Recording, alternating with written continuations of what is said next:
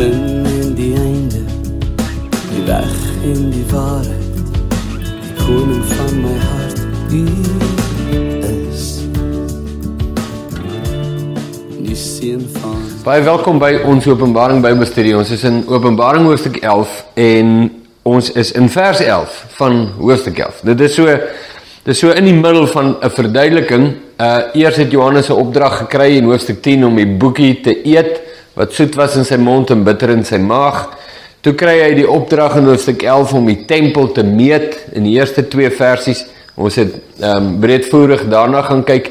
En toe is dit die toneel en die analogie van die 2 getuies en die feit dat hulle getuig die woord van waarheid, die evangelie van Jesus Christus, die getuienisfaktor van die kerk, dat God werk met hulle saam, en dan draai die wêreld teen dit en probeer die getuies vermoor en kry dit dan daadwerklik ook reg. Dan lê hulle lyke vir 3,5 dae op die straat, wat beteken 3,5 tydelik, so die wêreld sal die getuienis en kan die getuienis van die kerk smoor, maar sal dit net vir 'n kort rukkie reg kry of tydelik reg kry, nie volledig of volkome nie. En dan wek God self die getuies weer op. Nou, en dis waar ons nou is, want dis die belangrike deel. Nou, in 'n vorige video het ek nou reeds die verhaaltjie vertel van die Oekraïner wat daar in die 90's vir ons kom vertel het, hoe het die Sovjet televisiestasie nou gesê, ons gaan vir julle die laaste Christen wys, en toe nou nie baie jare daarna nie, toe val die Sovjet-Unie stort in duie, en daar gedei die kerk sterker as ooit. Nou, dit word verduidelik in ons Bybelstudieboekie wat ons gebruik, Openbaring ontsluit. Jy kan dit gaan lees op bladsy 148 as jy die verduideliking gemis het of dalk vergeet het. Gaan kyk so onderaan, daar vertel ek, so ek gaan dit nie nou weer lees nie, want ons het dit reeds gedoen. Die punt is dat die wêreld kan nie die kerk aantas nie. Al vermoor hy die Christene, al vermoor die wêreld die gelowiges, hulle kan die kerk nie aantas nie. Maar hulle kan die getuienis van die kerk smoor. En ons het voorbeelde van baie lande waar ons dit dan nou wel sien. Maar God gee die waarborg dat daardie smoring van getuienis net tydelik sal wees. En dat hy self die getuienis van die kerk weer sal opwek. Wat 'n kosbare ding is. So, kom ons begin lees by vers 12. Ek moet net gou kyk in ons boekie. As jy 'n boekie het, ons gaan nou aan op bladsy 149 en 150. As jy nie 'n boekie het nie en jy wil een hê, Koem Uitgewers. Of by hulle verskeie takke oor die land, of op hulle webblad kan jy dit bestel as jy sou wou. Ja, kom ons doen tot die einde van vers 19, die einde van die hoofstuk. Kom ons kyk hoe ver gaan ons. Ek dink ons gaan terugkry. So, ons begin by vers 11, net so vir 'n running start, en dan kom ons in ons teks vir vandag.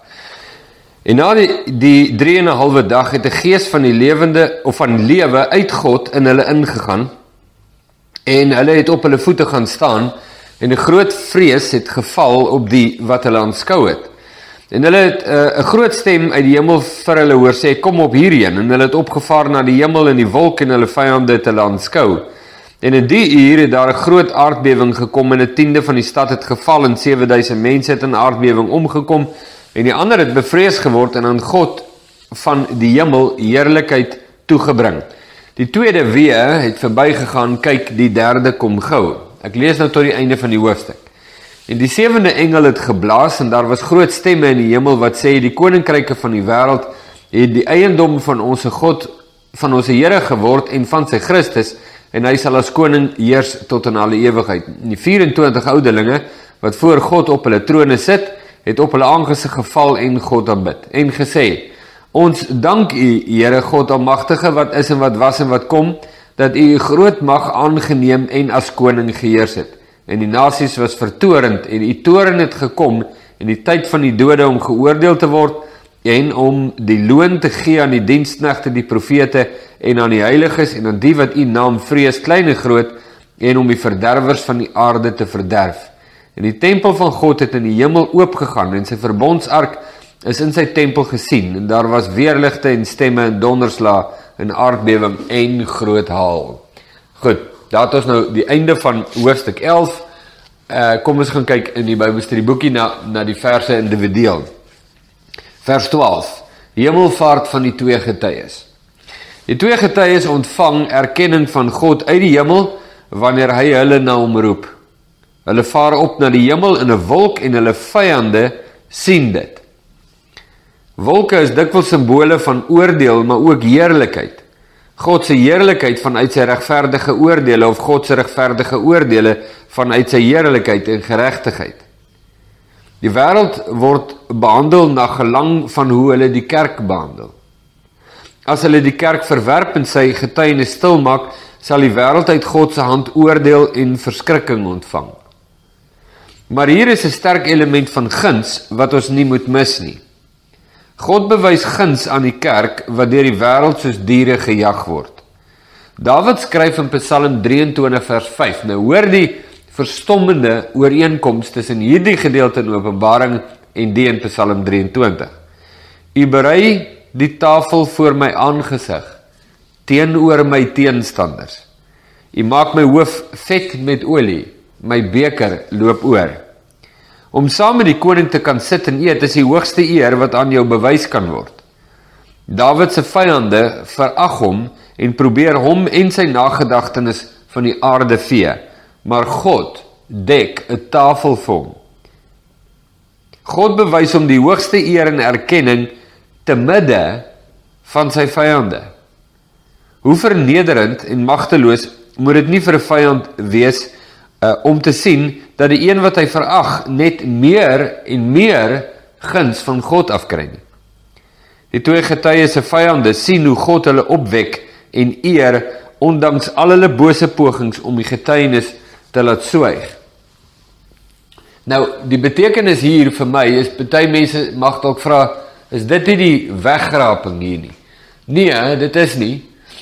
Want ons het te doen met die getuienisfaktor van die kerk. Onthou die simboliek, die boodskap. Ons het nie te doen met die kerk hier nie. Ons het te doen met 'n spesifieke komponent van die kerk, die twee getuies, die getuienisfaktor van die kerk. Nou, oor die opstanding van Jesus is daar gesê, heel wat geskrywe, maar onder andere Paulus, wat dan in Romeine sê, Romeine 1, dat deur die opstanding van Jesus uit die dode het God met krag verklaar dat hy die seun van God is. Met die opstanding van die getuienis, die opwekking van die getuienis, nadat die mens alles in sy vermoë doen om die getuienis te smoor en dit ook vir periodes reg kry. En God, ondanks al daardie effort, die getuienis opwek, is in dieselfde kategorie dat God met krag verklaar dat dit sy kerk is en dat dit sy inhoud en sy woord is. Die feit dat God hulle neem na hom toe, beteken hulle behoort by God, hulle geniet die guns van God, hulle is by God. Ons praat van die getuienis van die kerk. En dis 'n belangrike ding om raak te sien. So ek dink, hier is daai stukkie kommentaar in die boekie, is belangrik om te verstaan, dat waarmee ons hier te doen het, en ook die feit dat God neem hulle op, en die vyande sien hulle. Dit is baie die beeld wat ons nou kry met Elia en Elisa, dat God neem vir Elia op, en Elisa sien dit.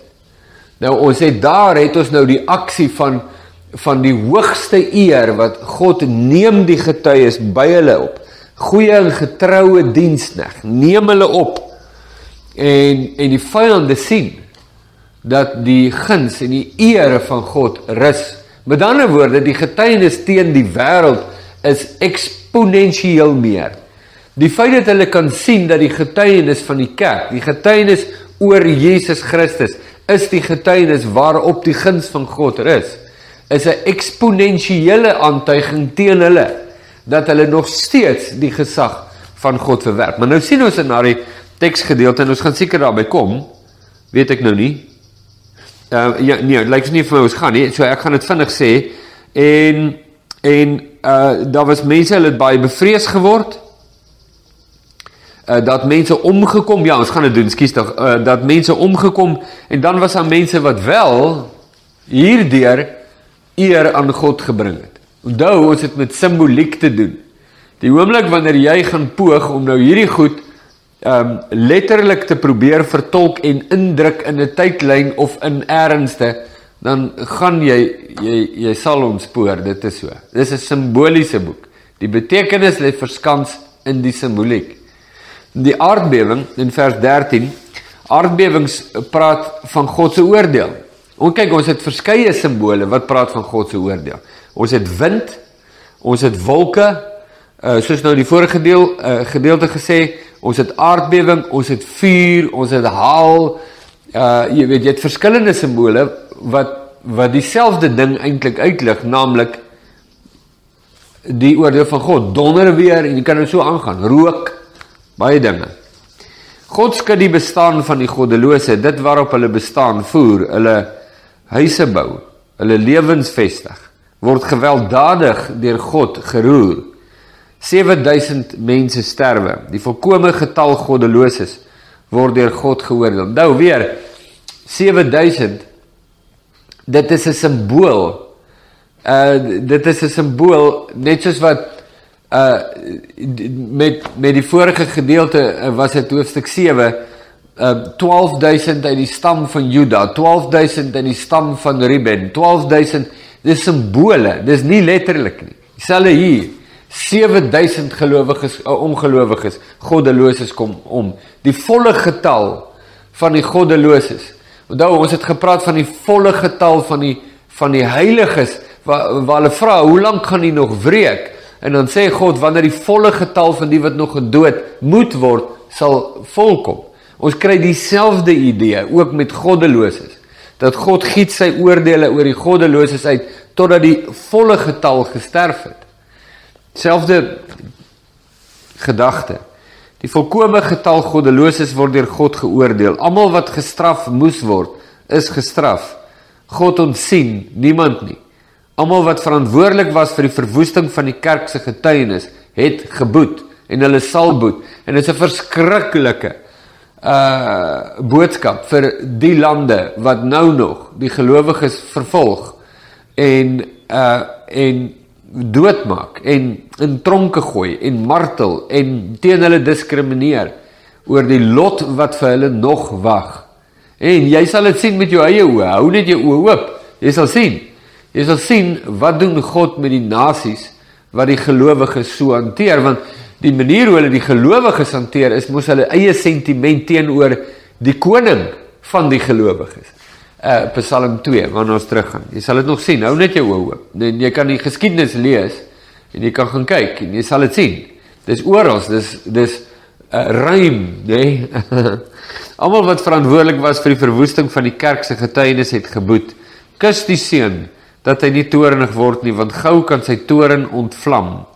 Psalm 2 vers 12. Die aardbewing dan in vers 13 waar gepraat word, is 'n simbool van God se oordeel. God oordeel, en hy oordeel volledig.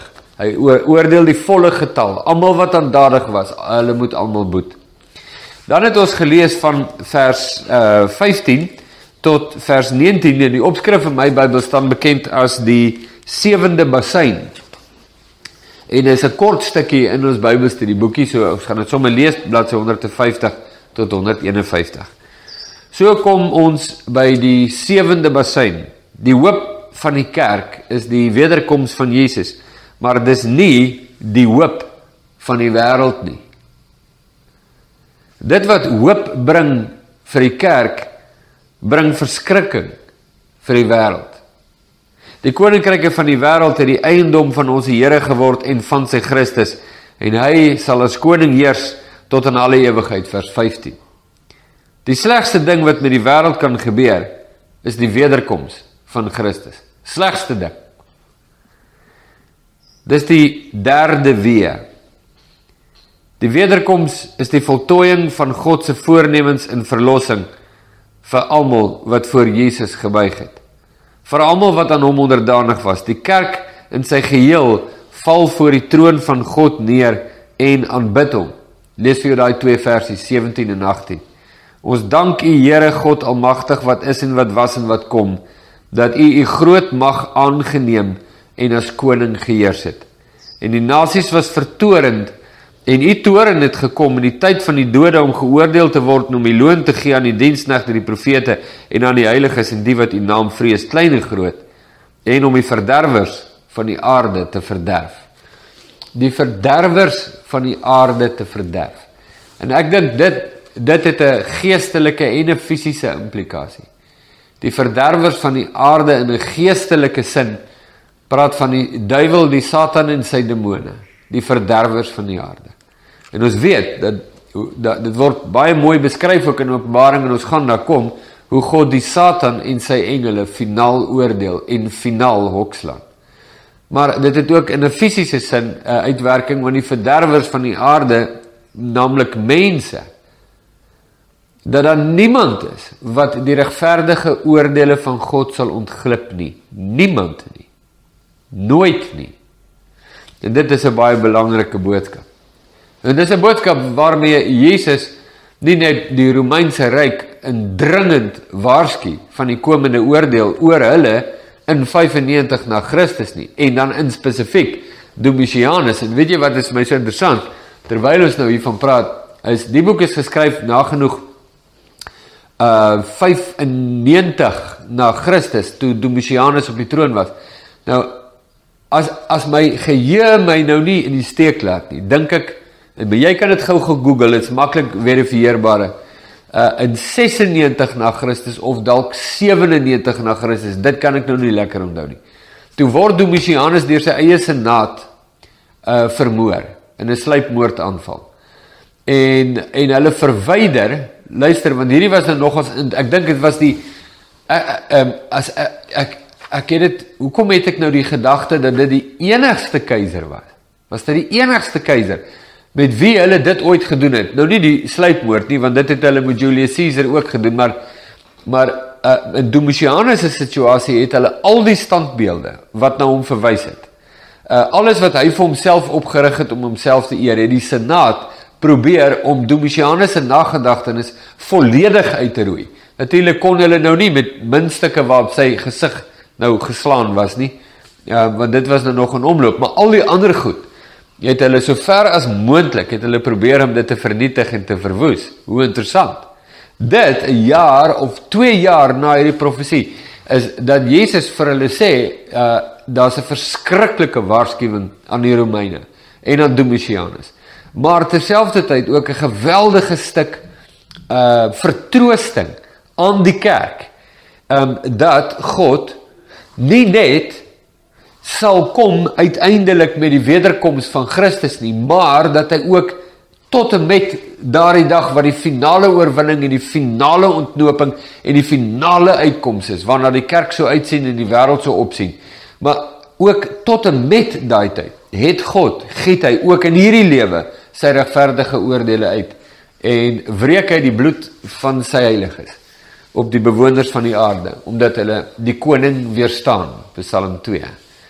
Ja, kragtige boodskap. En elke knie sal buig, elke mond getuig.